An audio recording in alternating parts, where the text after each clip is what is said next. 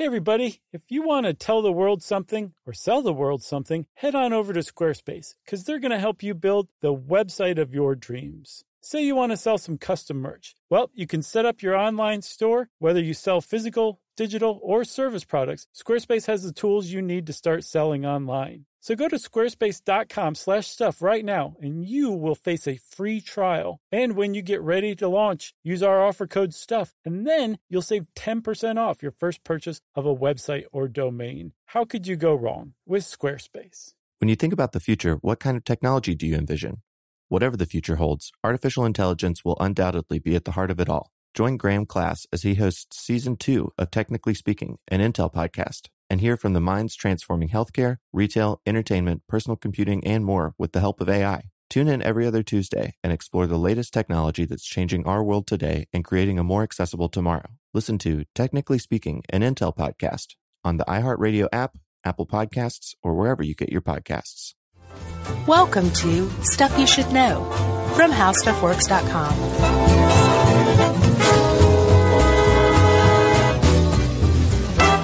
Hey, and welcome to the podcast. I'm Josh Clark with Charles W. Chuck Bryant and Jerry Rowland, which makes us Stuff You Should Know. That's right. Got on my top hat and my cane. Your monocle? My monocle. Does he have a monocle? I thought it was, no, that's Mr. Peanut. Oh, yeah. Not Mr. Monopoly. And I think Mr. Pringle has a monocle too, doesn't he? Oh. Or no, he just has a mustache. Yeah.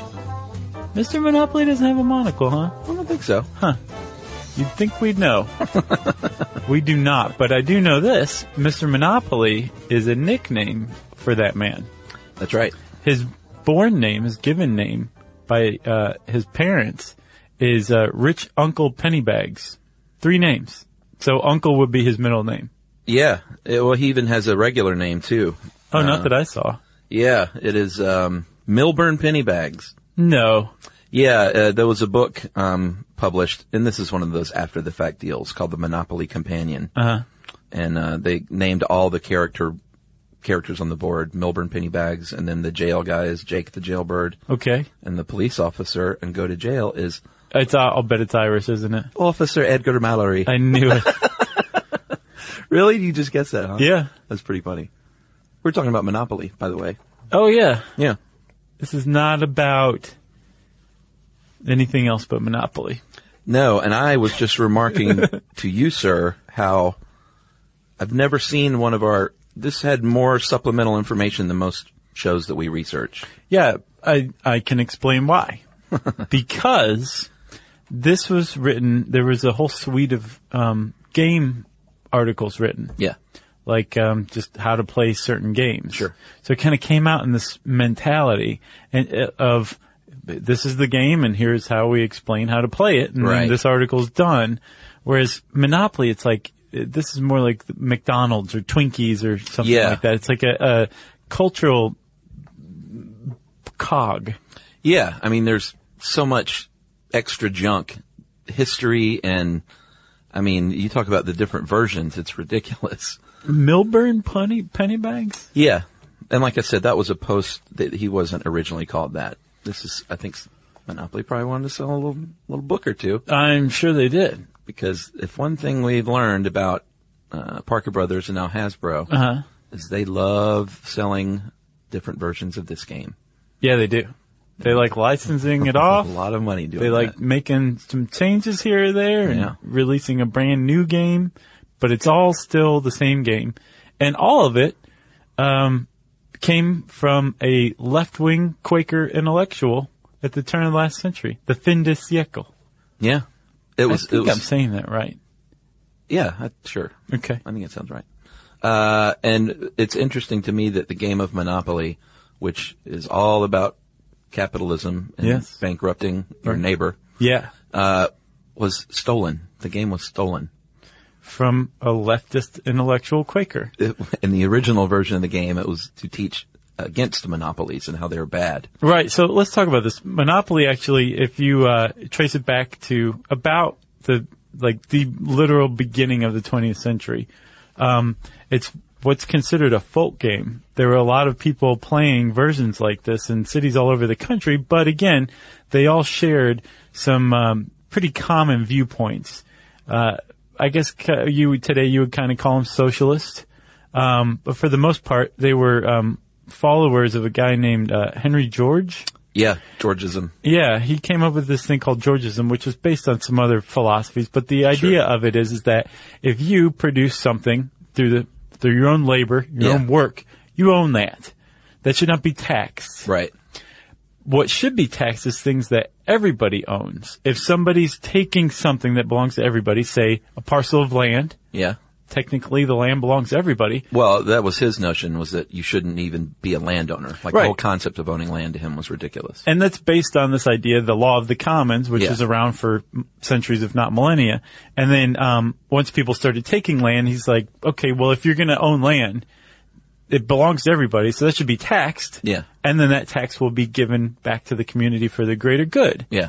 So that's Georgism, and that was kind of the philosophy that formed the basis of Monopoly, what was originally called the Landlord's Game, which was created by a lady named Lizzie Magie, M-A-G-Y. M-A-G-I-E. M-A-G-I-E. Yeah. Almost magpie, but without the P. Right? Yeah. And she basically... I think that was on her card. Right, in quote. Yeah.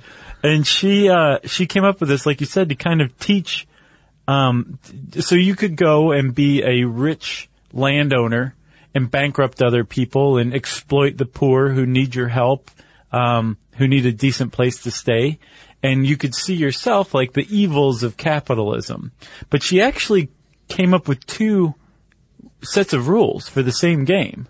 One was where you got as rich as you could at the expense of everybody else. Yeah. The other was basically the community benefited.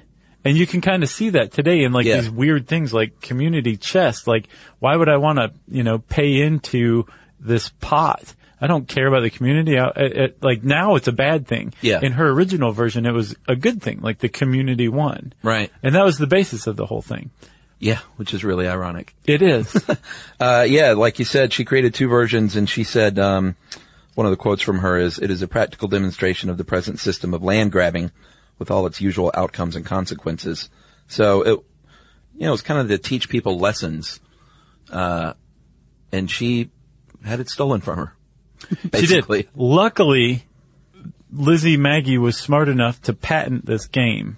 It became just kind of a trendy thing. Again, like if you were into socialism at the time and you were on the East Coast, you probably hung out at a friend's house and played this game at some point in some incarnation or another. Yeah, it was really popular. Like you said, like people made up some of their own rules, but it was, if you look at the original Landlord's Game board, it looks a lot like the current Monopoly. I mean, similar at least. Yeah. And apparently a lot of the rules that make the game a lot more enjoyable today came from Lizzie's Quaker friends. Like, for example, the original plots of land were up for auction for bid. Yeah, yeah. Quakers prefer silence, so they just put a fixed price on a piece of land so there wouldn't be a loud, obnoxious bidding war. Yeah.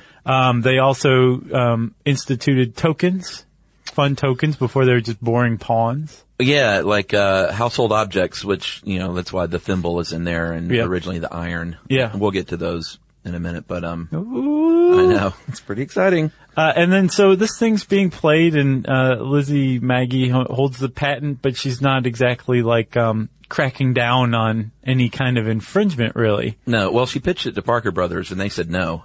Yeah, so she just kind of went on doing her own thing. So there's another lady, actually, that figures into this, a lady named Ruth Hoskins, and she was one of the ones who caught on in the Philadelphia, Atlantic City area with her Quaker friends. Two of them, in particular, Jesse and Eugene Rayford, and they are the ones who changed some of the rules to make it look more like the Monopoly we know.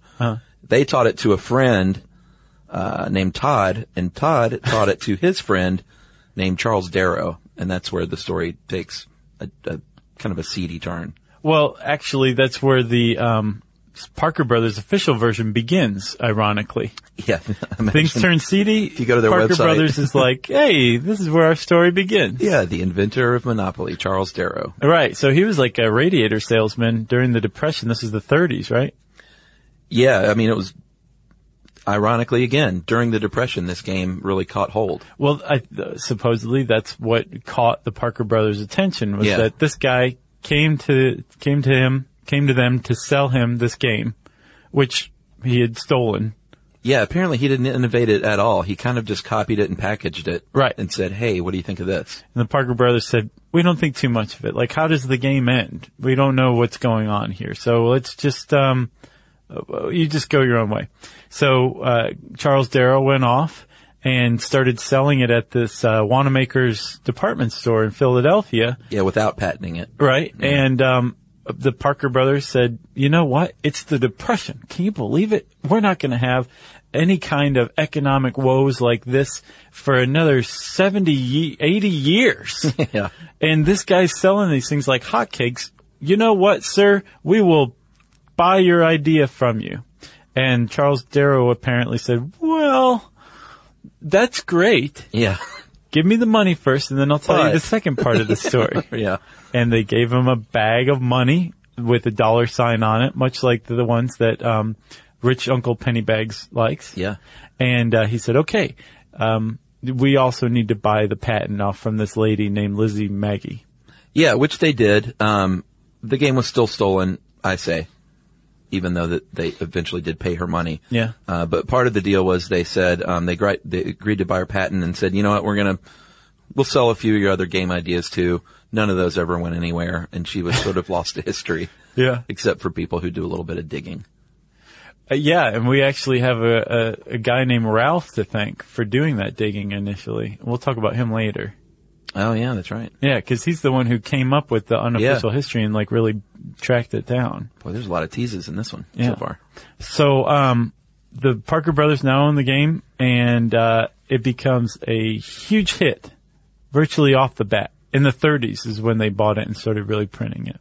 Yeah, and the game is based on Atlantic City. Those are the properties, and that's because that was the area where it became popular. Right. But this excellent New York Times article you sent, what was the name of it? Monopoly Goes Corporate? Yeah, it was written by, what's the lady's name? Mary Pillen. She is a Monopoly expert. There's a lot of those out there, I've learned. She wrote a lot of the articles you'll find. Oh, really? Yeah, she's good. Well, she pointed out that it's interesting that it mirrored sort of the cartography of the day in Atlantic City. Like, Boardwalk was clearly like a rich area. Yep. The Baltic and Mediterranean, the cheapest properties were in African-American neighborhoods. There was a Reading Railroad that transferred people between Philly and Atlantic City. Yeah. And little known fact for our friends in the gay community, New York Avenue was one of the earliest gay scenes in the country. Yeah. So, buy that one up. And support the LBGT community. That's right. If you're playing Monopoly. Yeah. That's what I would do. And maybe just, don't charge anybody when they land on it. Yeah. Just be like, this is the party place, everybody. That's right. Exactly. And Marvin Gardens apparently is misspelled. Yeah, the E instead of an I, or I instead of an E. Yeah, on the board it's an I. Right. And it's supposed to be an E. Yeah. There's a lot of Monopoly facts dropping all around us right now. I know. It's raining thimbles. And before we go any further, though, you want to do a message break? Yes. Okay. We'll be right back, everyone. All right, game off. Let's pause here to talk more about Monopoly Go. Because in Monopoly Go, you can team up with your friends for timed tournaments where you work together to build up each other's boards. It's very nice. That's right. And the more you win together, the more awesome prizes you unlock. And there's so much to get. I'm talking about unique stickers that you can trade with friends to complete albums for big prizes, cool new playing pieces to travel the boards with, or hilarious emojis for taunting friends when you smash their buildings or heist their vaults. Plus, Monopoly Go feels new and exciting every day with constantly changing tournaments and challenges, like digging for treasure or a robot pachinko machine. And there's always new timed events that help you win big, like massive multipliers for everything you win or rent frenzies. That's right. There's always something fun to discover in Monopoly Go. So get off the bench and go download it now for free on Google Play or the App Store. Game on!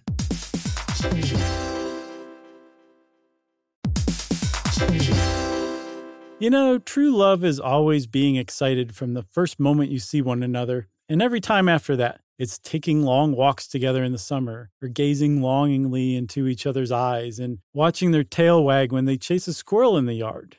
Well, the Pedigree brand asked about believing in love at first sight, and honestly, the answer is yes. As everyone knows from listening to this show, we have pulled all of our dogs off the street that Emily and I have had over the years, either right off the street or through a local shelter and working with them, and they've all become valued family members, and we think they've appreciated it too. Yeah, Chuck, there is a Pedigree loyalty survey that found that 90% of first-time dog owners report having a dog improved at least one of their relationships, and 80% of first-time dog owners are overwhelmingly more likely to have made at least one new connection as a result of getting a dog. And 95% of all dog owners say that the bond they have with their dogs is closer than they ever expected. Not a big surprise. That's true. We all know that adopting a dog can lead to a lifetime meaningful connection, and real love can exist between a pet and a pet parent. You got that straight. Pedigree is committed to helping more dogs find loving homes. Opening your home to a dog can help open your heart. And Love at First Sight is closer than you think because it's available at your local dog shelter. Yeah,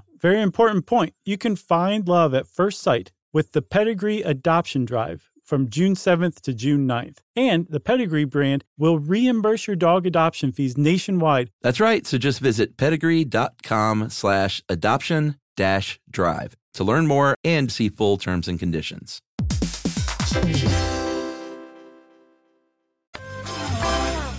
All right, so we were just talking about Atlantic City. I guess we can go ahead and point out now that there are hundreds of versions of Monopoly out there now. One for your hometown, probably. Yeah. One for your favorite sports team. Yeah. I have personally, my version is a Star Wars Monopoly. Nice. Which is pretty fun. Nice. I guess Hasbro's like, you got some money? Sure, you can license this. Yeah. Make Simpsons. your own Monopoly game. Go ahead. There's a Simpsons Monopoly. Mm-hmm. I haven't played it though. And not in addition to the licensed versions that you can find like everywhere. Yeah. They also have like official versions too. Like there's a US version. Yeah. There's a UK version. There's a new version that's called Monopoly Here and Now. What does that even mean? Super corporate. Like is this the corporate one? Yeah. Oh, okay. It's like everything is multiplied by, I think, 1,000. So the dollar amounts are way higher. Is this the one where they replaced the railroads are replaced by airports? Yeah, but is this the one where they replaced corporations for all the properties though? Yes. Like McDonald's and Sony and... Yeah. God, who would want to play that? Some people do. You know? Yeah. Yeah. I mean, I'm not a purist because I have the Star Wars version, but it's no fun to me to play as Paramount Pictures and to buy the McDonald's property. Yeah. No, it's just me.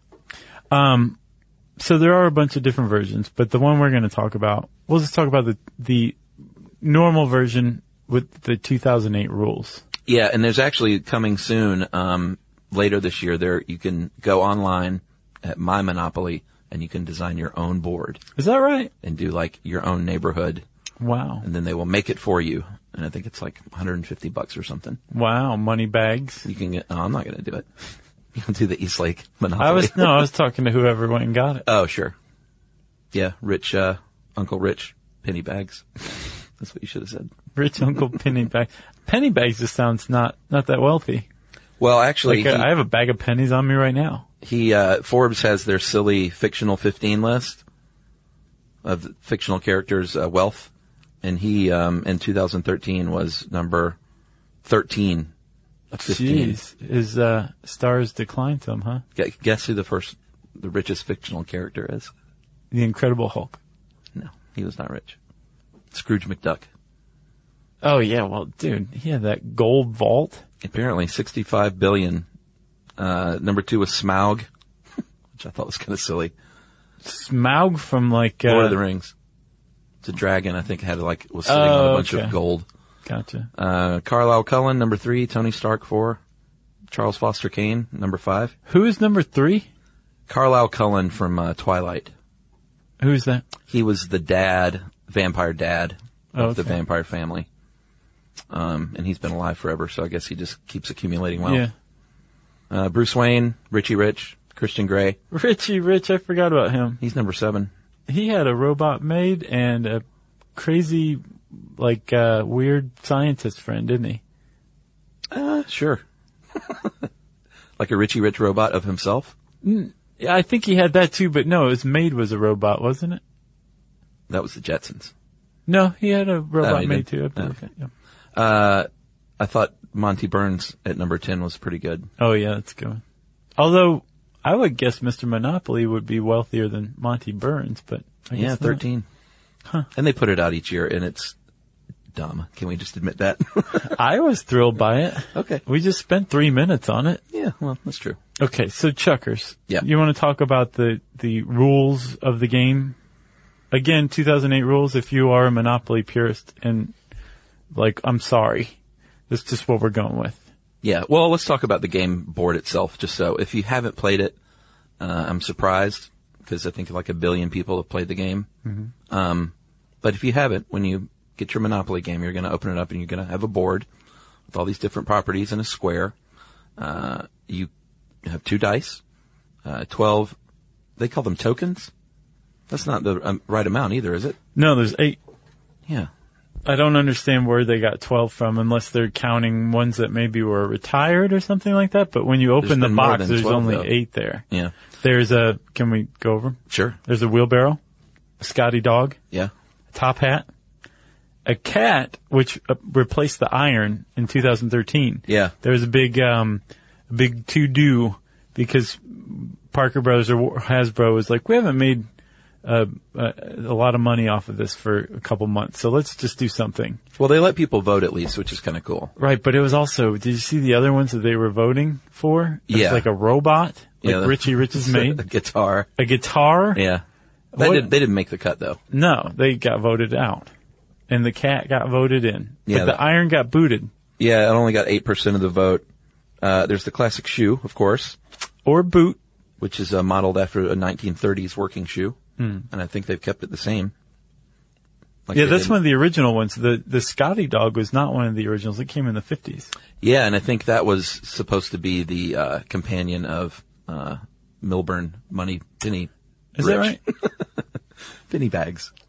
Penny bags. It's not. It should be cash bags. Fat stacks. Fat stacks bag. There was a cannon, which has since been retired. Yeah.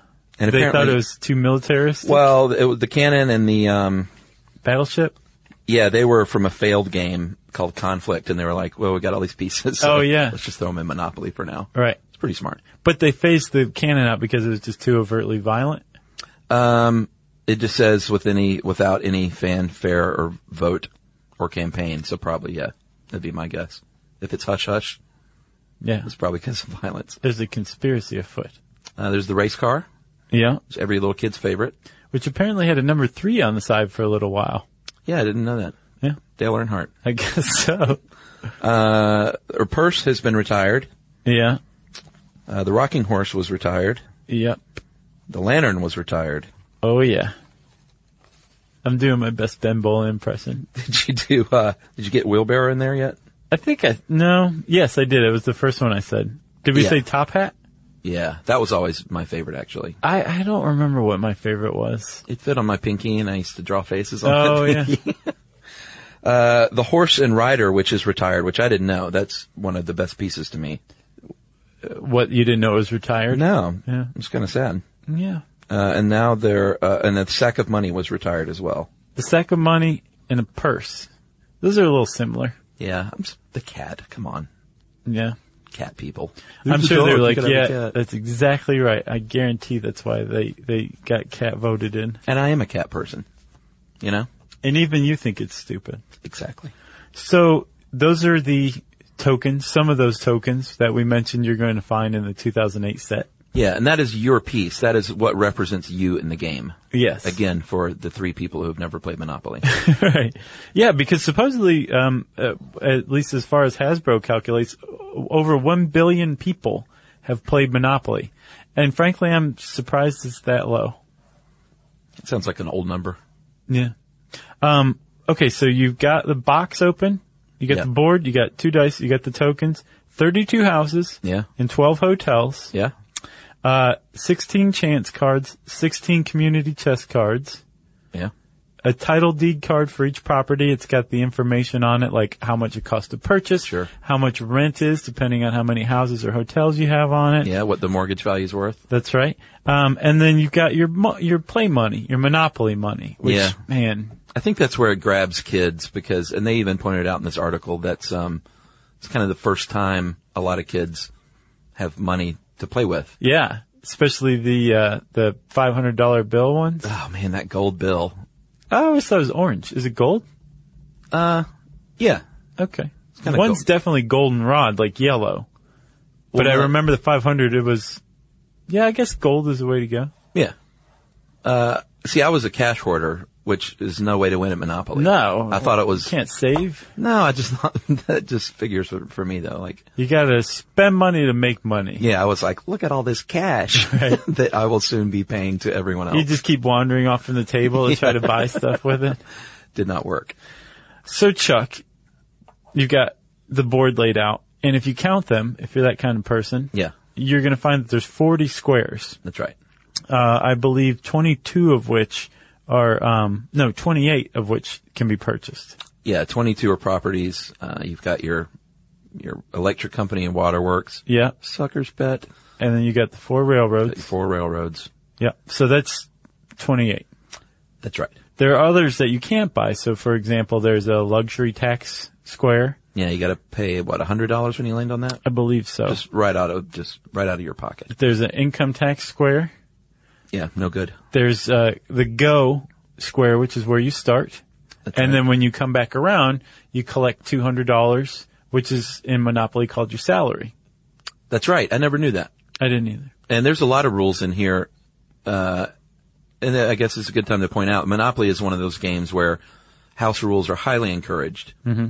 And a lot of the fun of the game. And in fact, to make more money, Monopoly this year, are incorporating the top house rules as voted on by fans as official rules for this one version. In a $70 hardback book. I don't see why a lot of people were incensed. They were like, no one plays by the real rules anyway. Yeah. So why bother packaging it and selling it? Right. And they went, I think you just said the word sell. Did someone say sell? Therein lies the answer. So you've got, there's 40 squares, but there's actually 41 places you can go to on the board because What? jail is divided into 2 squares. That's right. You got the jail with the jailbird, what's his name? I can't remember. Johnny Jake. Jailbird or something? Jake the jailbird. Right, okay. Which is where Jake the jailbird is, and then you've got the lower part of it, it's just visiting. Yeah. If you want to visit Jake, give him a bundt cake with the nail file in it. Right. It'd be very old school. Or a Monopoly set with, maybe a map with an escape route embedded in it. Hey, that sounds familiar. Yeah, POWs in World War II were given such Monopoly sets. True. Which is strange to me. It's like, were the Nazis allowing Monopoly sets to be delivered to POWs? Is that what I'm seeing here? Maybe Yeah. it's the Burmese. No, I mean, you've seen the, like the Great Escape on the war, prison camps in World War II. It seemed like a lot of them, they let them like garden and they were kind of chummy with them. You saw Hogan's Heroes. I saw Hogan's Heroes. I didn't put a lot of stock into it. Yeah. But yeah, no, I just They figured played soccer. maybe the Japanese or the Burmese or the Italians I could see like saying like, yeah, hey, bring some Monopoly and who cares? But the Nazis I would think I just don't see that. Yeah. I'm not saying it was, a walk in the park, but I think from the depiction and, like I said, like the Great Escape, it's not like Vietnam prison camp, Oh yeah. you know? Like they weren't playing soccer or or Monopoly. Right. They were playing Survive Another Day, that game. Yeah. And I'm not making light of that, by the way. Oh, I didn't think you were. And I'm basing everything on war movies, so Right. I'm probably wrong anyway. I've seen Uncommon Valor. That was a good movie. That was a great movie. It doesn't age well, though. Really? No. Remember that menu with the gun silhouettes on it? Oh, yeah. And when you're 12, you're Yeah. like, oh my God. Yeah. It's like, I would buy that one and that one. Yeah. All right, so where were we? We were talking about, the board itself. Yes. And the different squares. Yes, there are the cards that you can draw as well, community chest and chance squares.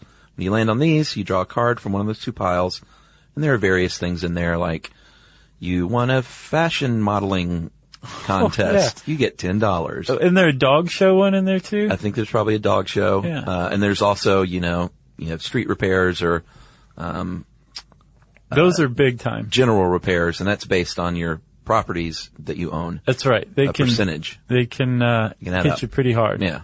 Yeah. Just like in real life.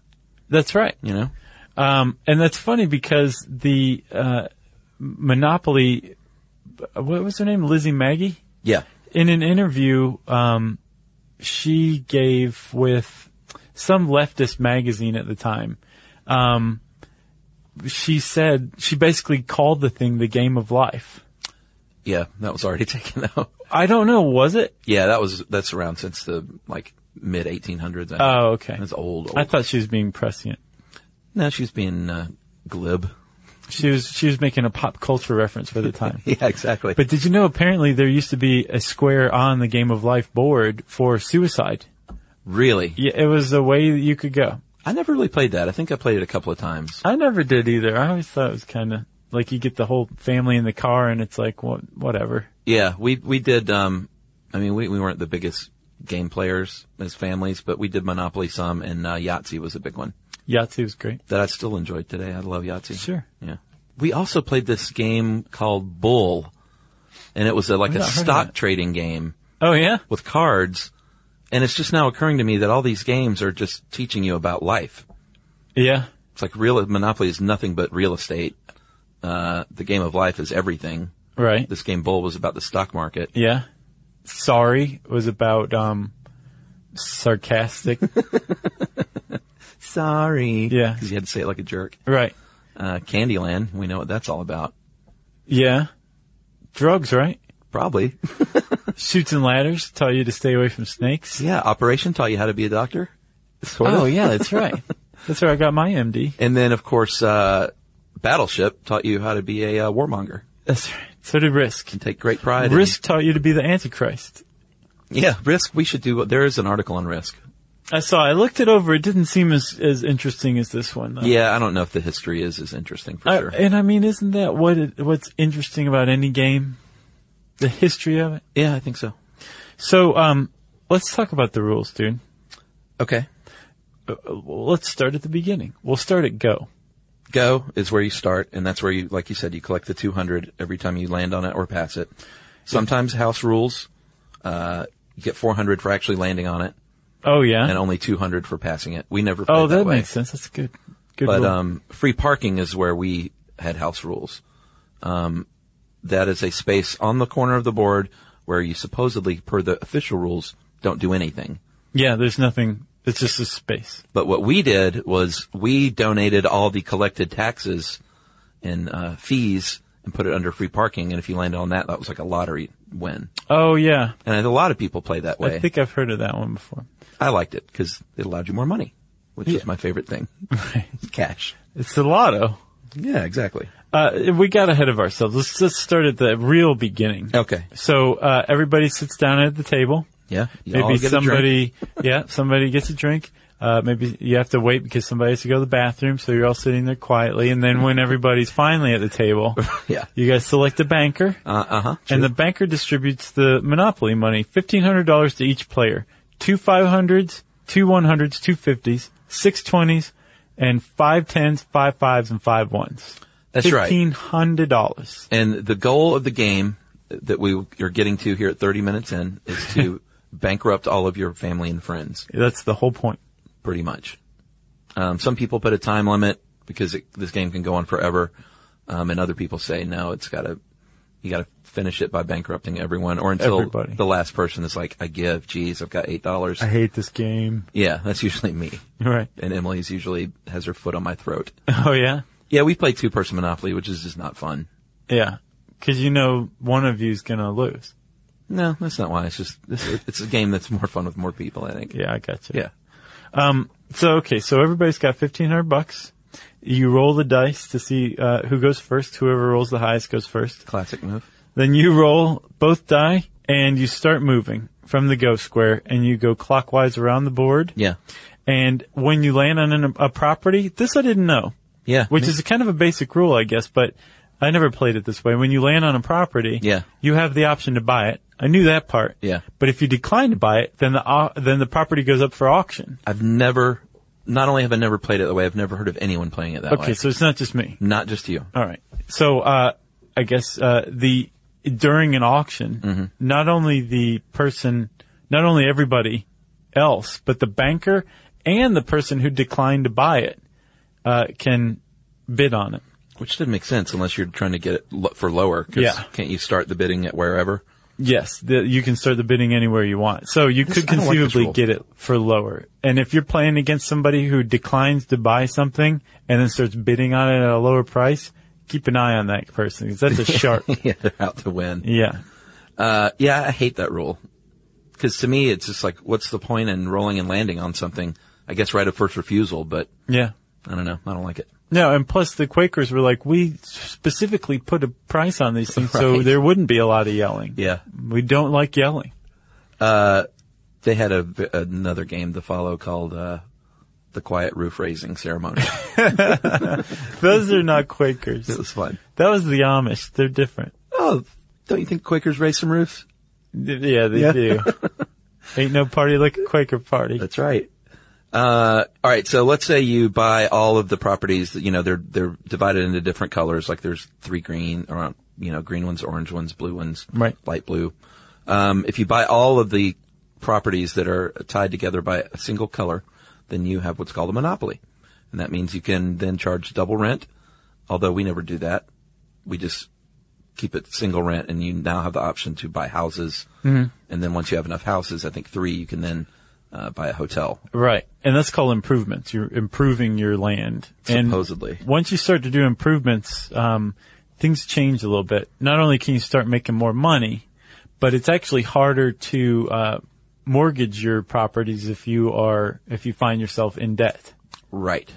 Because this is how crazy complicated it is. Like, I don't think I was ever paying that much attention to Monopoly that I ever mortgaged a piece of land. Oh, really? I think once I started to get into debt or whatever, I was just like, I'm done. Yeah.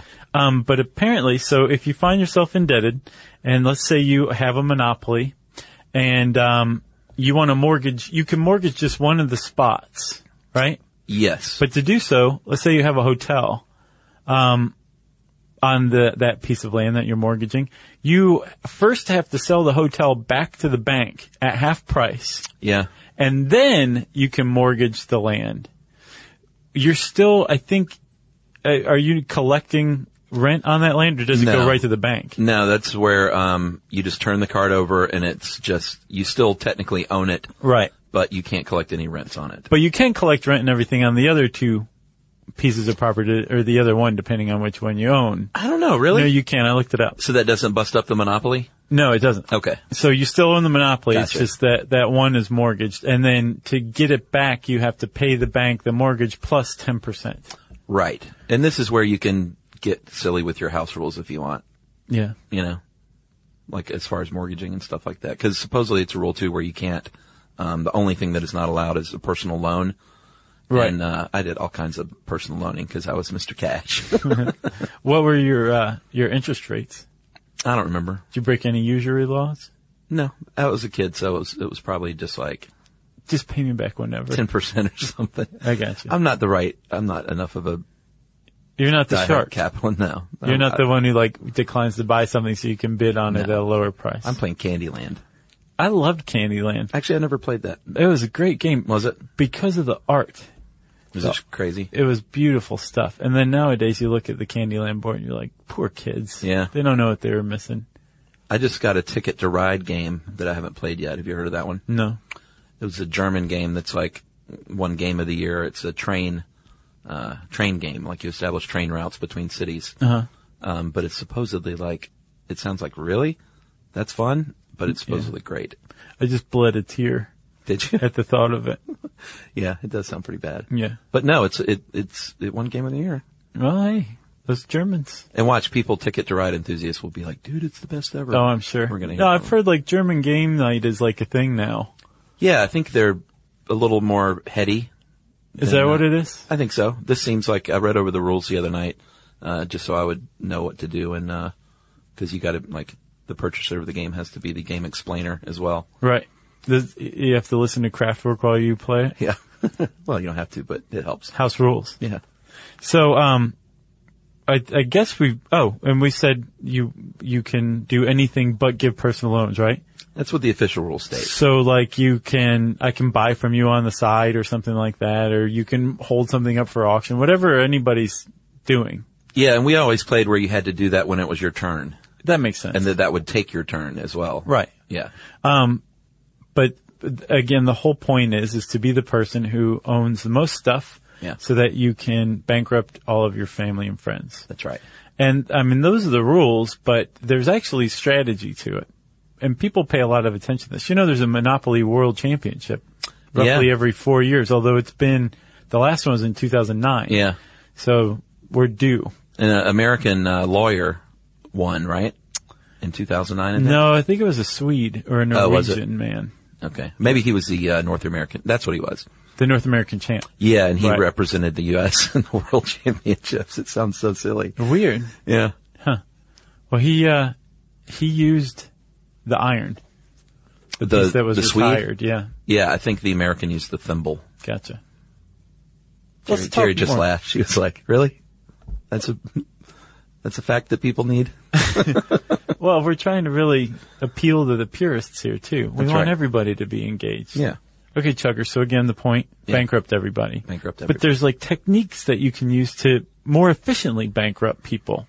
Like the best strategy, the basic strategy, is to buy everything every chance you have.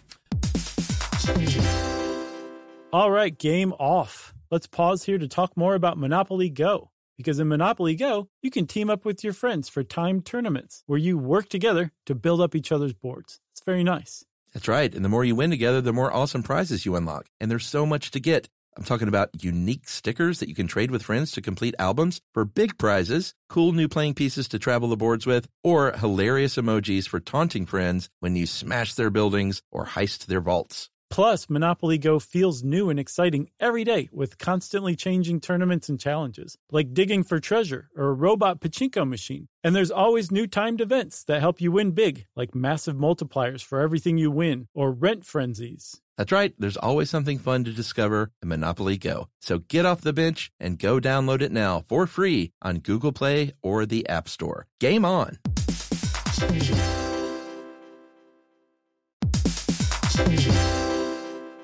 True love is always being excited from the first moment you see one another, and every time after that. It's taking long walks together in the summer, or gazing longingly into each other's eyes, and watching their tail wag when they chase a squirrel in the yard.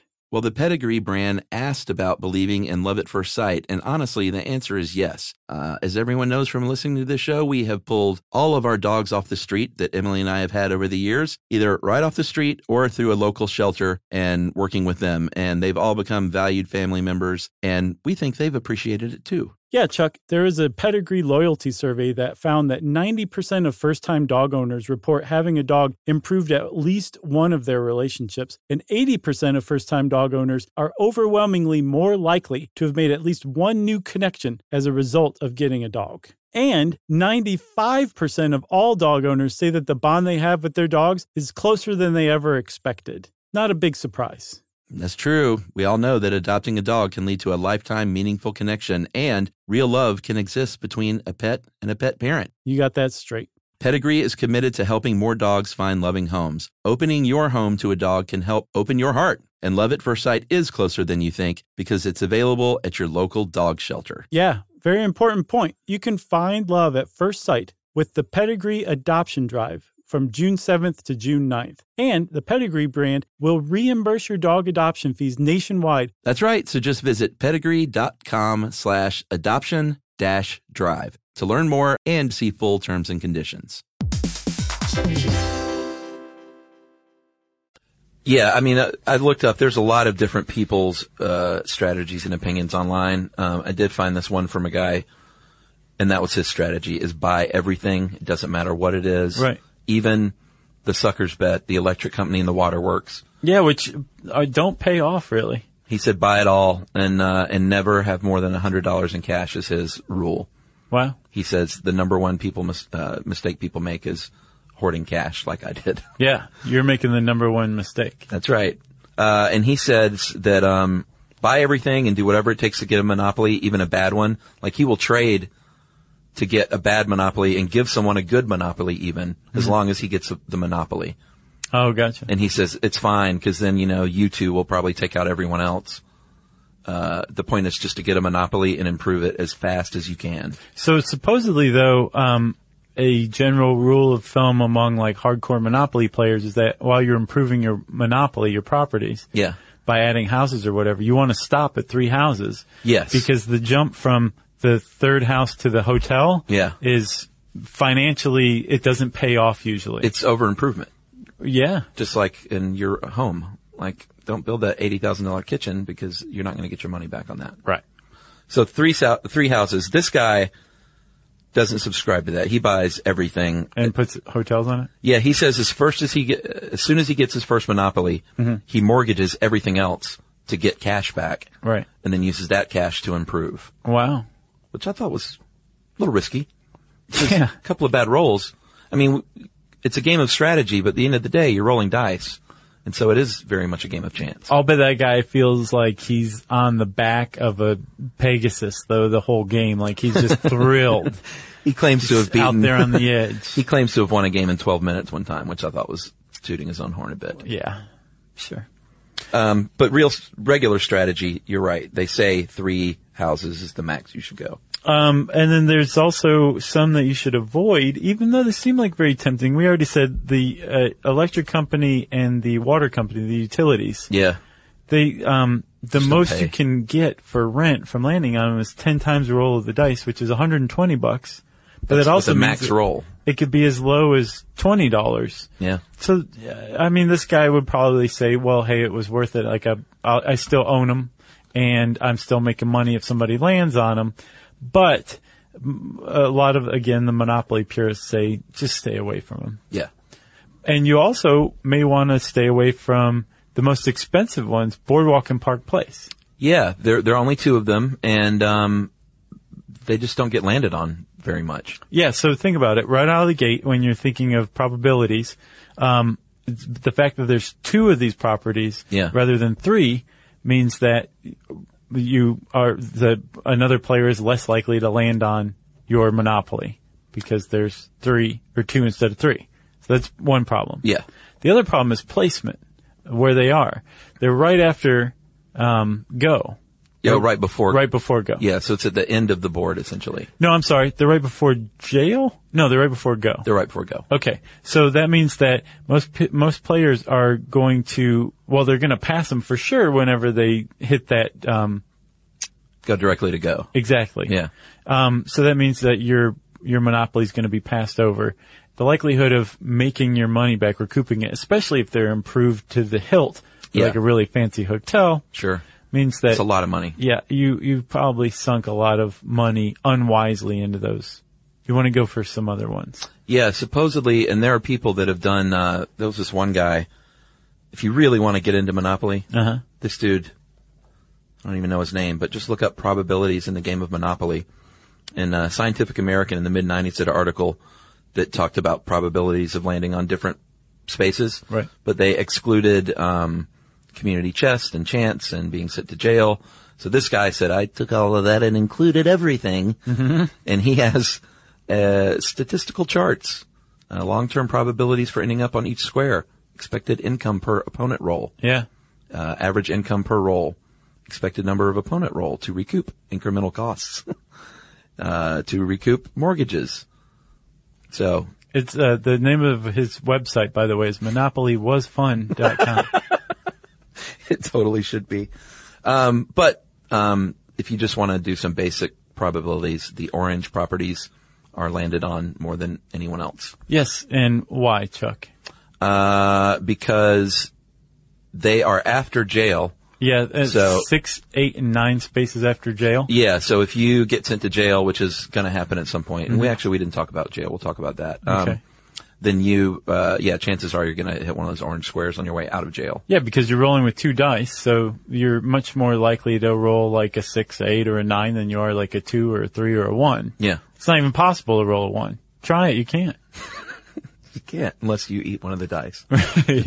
And in which case, unless it's a house rule, everybody's going to yell at you and have to wait around until you poop it out to keep playing. Actually, our rule was you had to roll the child in. The what? The child who ate the dice. Oh, yeah. Just shake them up. Yeah. Yep. All right. So jail, is on the corner of, the board, and there are a few different ways you can go there.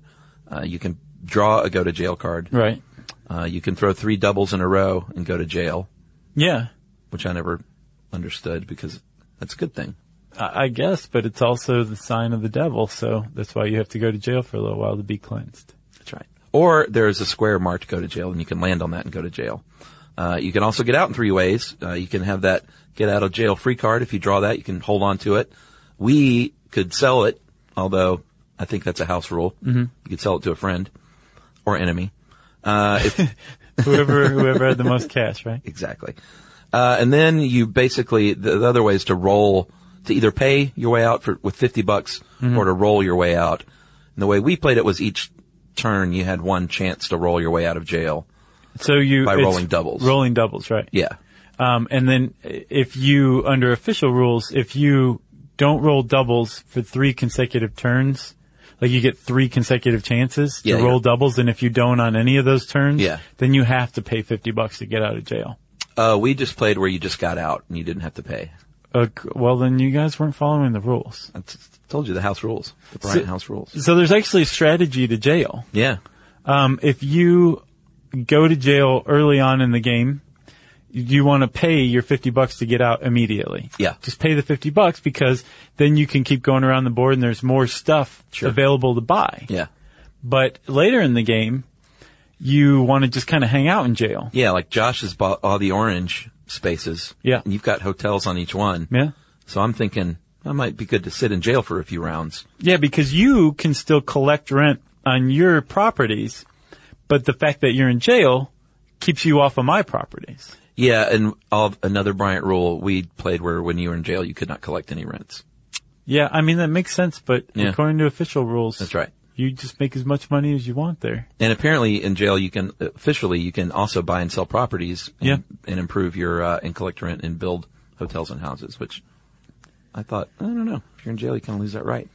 It seems like it. In real jail, that's the way it is. No, it's not. You can own a house and be in jail. I guess that's true. And technically, you could probably charge rent to someone. You could sublet it, like I'm going to be gone for 3 to 6. No, it's true, but what happens when the dishwasher breaks? Try to get let out of jail to go fix it. They're not going to let you do that. That's very funny. But it's true, too. Probability experts also say you get a good return on buying all of the railroads because they're pretty cheap. There's one on each side. Mm-hmm. And once you have once you own all of them, they're $200 in rent. So that's not too bad. Not too shabby.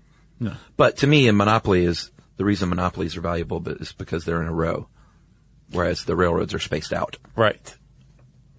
And our friend, the strategist, who thinks he invented the game, says, but what you have to remember is none of these strategies matter because you're playing, it's a game of people and personalities. So he said you got to sit back and watch the different personalities emerge and then manipulate that. Gotcha. Like the cash hoarder versus the shark and, right. He's like, you're really playing against people. Man, that's interesting. I thought so. Okay. So let's talk about another friend, an economist friend. His name is Ralph Anspach. Yes. And he, back in the 70s, had a game called Anti-Monopoly. Yeah, he was an econ professor at San Francisco State. That's right. And, made his own real game. Like, he didn't just, draw it up on paper. Like, he started a little small business. Right. And manufactured it. Apparently sold about 200,000 copies of it, right out of the gate. Yeah. It just hit a nerve. It was called Anti-Monopoly, and the whole point of it was to break up monopolies rather than build monopolies. Yeah, the beginning of the game is essentially the end of a regular game. Like everyone starts off with monopolies, and instead of real estate and utilities, in anti-monopoly, they had their individual businesses that have been brought under a single ownership, and you take the role of federal caseworker and bring indictments against monopolized businesses. That's right. In order to return the board to a free market system. You have to wear sensible shoes. It sounds awesome. Yeah, well, and he came up with this because he was trying to apparently explain to his son what was wrong and bad about monopolies. Right. And I suspect capitalism to a certain extent. And he came up with this game instead. Like I said, sold a substantial amount, 200,000 copies of a game, especially back in the 70s. That was pretty good. As a startup? Yeah. You know? And it caught Parker Brothers' attention enough that they sent him a cease and desist letter, took him to court, got a court order for him to hand over his, 37,000 copies that he had in his warehouse. And, Parker Brothers went and unceremoniously buried him in a landfill in Minnesota. Yeah. So, Ralph didn't cotton to this very much. He didn't like that. He doesn't like to be pushed around, I get the impression. No, I mean, a guy who makes anti-monopoly is not going to cave in to the courts initially. And he did so, very much at his own financial detriment. He had a very expensive team of lawyers at first, and spent quite a bit of money fighting Parker Brothers for the right to use anti-monopoly. And it wasn't really going anywhere, and he was losing a lot of money, so he started to do legwork himself. Found a lawyer friend who worked on the cheap for him, and that's when things started taking off. Yeah, I mean, he basically uncovered the lie that it was invented by Charles Darrow. Yeah. He found out that the game was essentially in the public domain, or should have been, and went all the way to the Supreme Court and won. Yeah, he won at the Supreme Court. This econ professor who came up with a game called Anti-Monopoly won in the Supreme Court, won the right to name his game Anti-Monopoly. Yeah, I mean, he deposed the two Quakers that were friends of Hoskins. They were old at that point. They took the stand. Mm-hmm. He deposed the CEO of Parker Brothers, and he took the stand and it had to admit under oath, yeah, we did kind of steal it. Nice. The idea from that lady, after all. And so, as Ralph says, the whole point to him was for this true story, the true origins of Monopoly and how it came about, and the whole point of it originally could still be told openly. And that, what he said, couldn't be bought at any price, in his opinion. That's right. So way to go, Ralph. Yeah, he wrote a book, awkwardly titled The $1 Billion Monopoly and Swindle, during a David and Goliath battle, Anti-Monopoly uncovers the secret history of Monopoly. That's a little clunky. But it's still around. In 1984, there was a new version called Anti-Monopoly 2, where you could actually be a monopolist or a competitor. So you got to choose, which I thought was interesting. And if you chose the competitor, you charge lower rents and you can improve property at any time. But if you're a monopolist, you have to own at least two properties before in a group before building houses and charge a lot higher rent. So I think you're playing against the two systems within the same game. That's really interesting. Yeah, I might grab one of these and see what it's like. Yeah, maybe.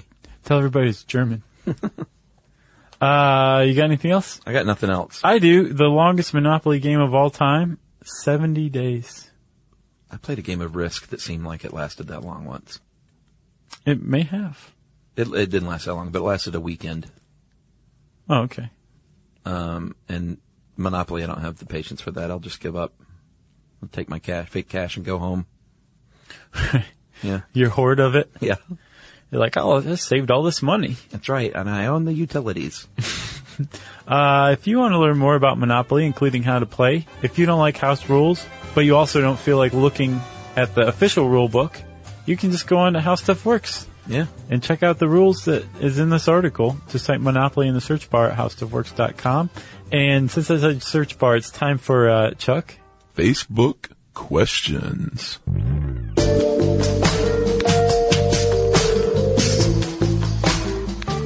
So people, this is what we do sometimes when we don't have a listener mail prepared. We will go on Facebook, ask for questions, and then over the course of a couple of episodes, we will read those out in rapid fire, like fashion. We don't do anything in rapid fire fashion. I couldn't even explain rapid fire fashion in rapid fire. No. All right, so I'm going to start this off with Louise Benjamin says, with as many shows as you've recorded, how many would you like to go back and redo? Just a small handful, I would say. That I was literally kind of like, I'm really disappointed with that. Yeah. You're a little harder on us than I am, though. What's weird is, like, anytime I do say, like, that was terrible, you're like, yeah, it wasn't bad, and I'll go back and listen to it and be like, that was way better than I thought. That's what Jerry says when you leave the room. She says, they're always better than he thinks. Oh, really? I didn't realize Jerry talked about me when I wasn't here. Or spoke at all when I wasn't around. She was not allowed. All right, you got one? I do. Let's see. Do either of us have a preference as to what type of vacuum cleaner you use? That's from Taylor Jean Warner, with the most pedestrian question anyone's ever asked. Not if you were into vacuuming, my friend. Okay. Very important. I love vacuuming. I have a Electrolux canister vacuum. Oh, really? I call it Luxy, and Emily's not allowed to operate it. Wow. Yeah. Yumi and I have a Dyson, one of the little, not the big one. Yeah. One of the smaller ones. Yeah. With the yellow ball. Just a regular upright vac. Yeah. Yeah, I got on the canister thing years ago. I love them. Yeah. I don't know why. This thing, Chuck, like, you know, they're like, it never loses suction. It's very powerful or whatever. I accidentally rolled over the cord to charge my phone. It sucked the rubber off of the cord. Wow. Yeah. I had to put electrical tape back on. Wow. It does suck. All right. That's some buzz marketing. Joseph Campbell, what is your advice on how to have a successful marriage? Joseph Campbell asked us a question? Yeah. Wow. He should know this question. Or answer. Marry your friend. That's my biggest piece of advice. That's a good one. Because if you don't like your spouse, then you can't love your spouse. So marry the person you want to hang out with the most. You should write a self-help book. The end. I have another one for you, Chuck. Ready? Yes. Bethany Jackson asks, are you ever going to get another pet goat? No. Well, never say never. Okay. Yeah, one day I will. Right. When I retire, like to the country, I would love another goat. Because they're the best. That answers that. Josh, Kari Obermack says, what is your favorite Simpsons episode? Ooh, that's a tough one, but I'm going to have to go with the old standby of Mr. Sparkle. Lady. I'm going to go with Monorail. That's a good one, too. Or any of the Halloween, like 1 through 10 or so. Yeah. Those are just great. Yeah. Robert Browning, Justice League or Avengers? I don't know what that means. Really? Yeah, you do. As a kid, I was Justice League. I was way more into that. But here as an adult, like that Avengers movie is great. I'm into that. Justice League is DC? Yeah, Superman, definitely Wonder Woman, Avengers. Batman. Yeah. Although I like the Super Friends. That was all Justice League, wasn't it? Yeah. Okay. Well, I have a coherent answer then. Okay. For live action animation, well, not live action, but for animation, I prefer Justice League. Yes. For comic books, I preferred Avengers, Marvel Universe. Well, in the new movie, they're doing the Superman Batman movie, and then a full-on Justice League movie is leading up to that. So we'll see. Jury's out. Yes. On motion pictures. Okay. But yeah, it's going to be hard to top the Avengers movie. That was pretty. Not great. motion pictures, cartoon only. No. I'm talking about the new movies that are coming out soon. I gotcha. Yeah. Billy Schultz says, were there rejected titles for the podcast before you landed on Stuff You Should Know? Since you named it, I think you should answer. I came up with a bunch of ideas. One of them was McNeil Lehrer NewsHour. If that was already taken. But Stuff You Should Know is in the original list of ideas. Yeah. What, Terminator 2 Judgment Day? Yeah, right. That was one. Yeah. All right, you're next. You want me to go next? Yeah. Let's see.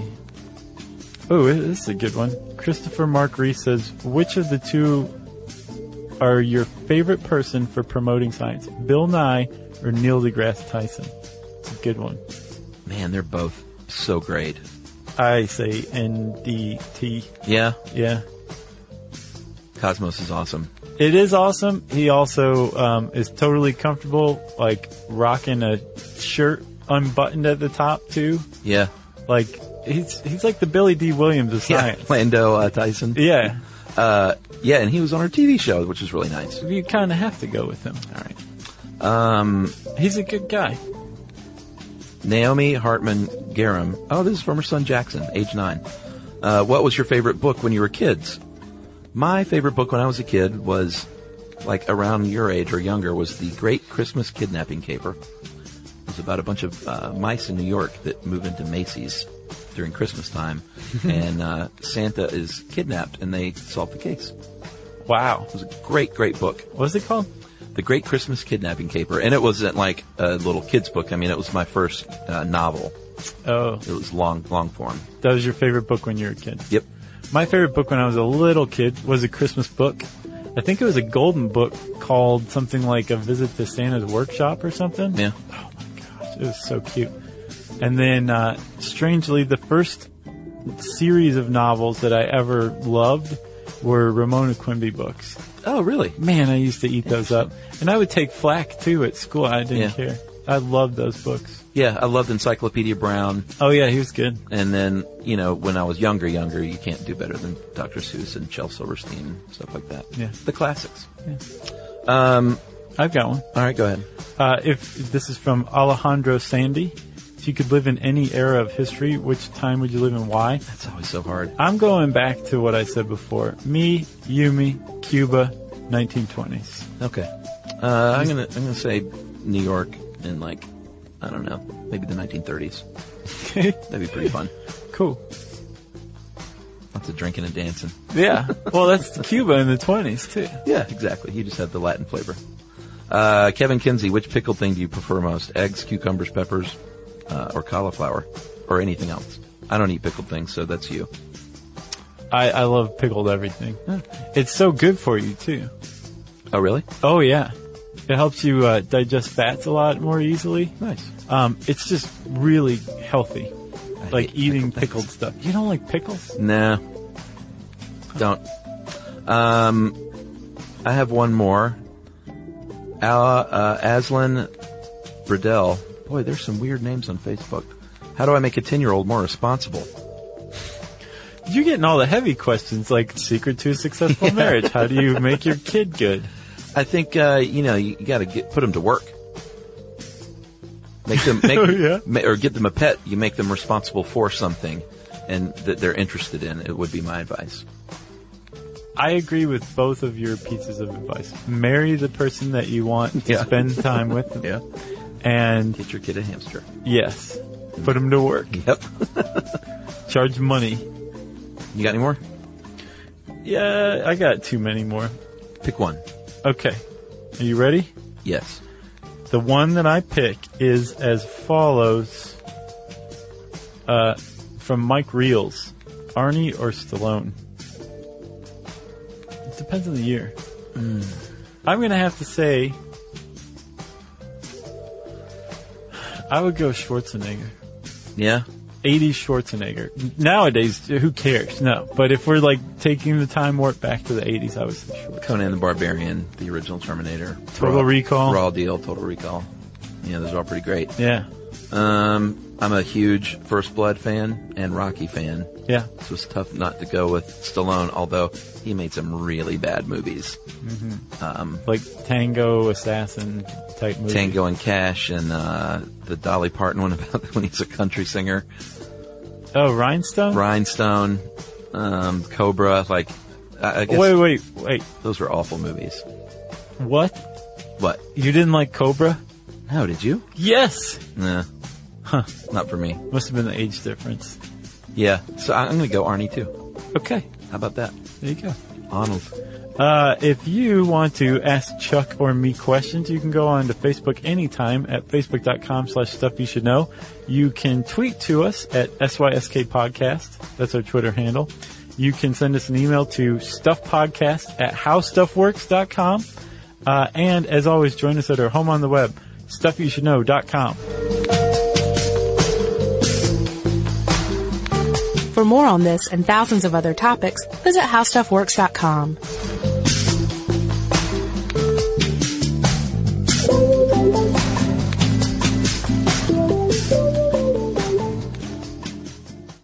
Hey, if you haven't heard of Visible, well, now you have. They're the wireless carrier that's making wireless visible. It's in the name. Switch to Visible, the wireless company that makes wireless visible. Get a one-line plan with unlimited 5G data powered by Verizon as low as $25 a month, every month, taxes and fees included. Use promo code STUFF20 to receive $20 off your first month for listening to this podcast. Switch now at Visible.com. For data management practices and additional terms, visit Visible.com. The Visible monthly rate is $25 per month.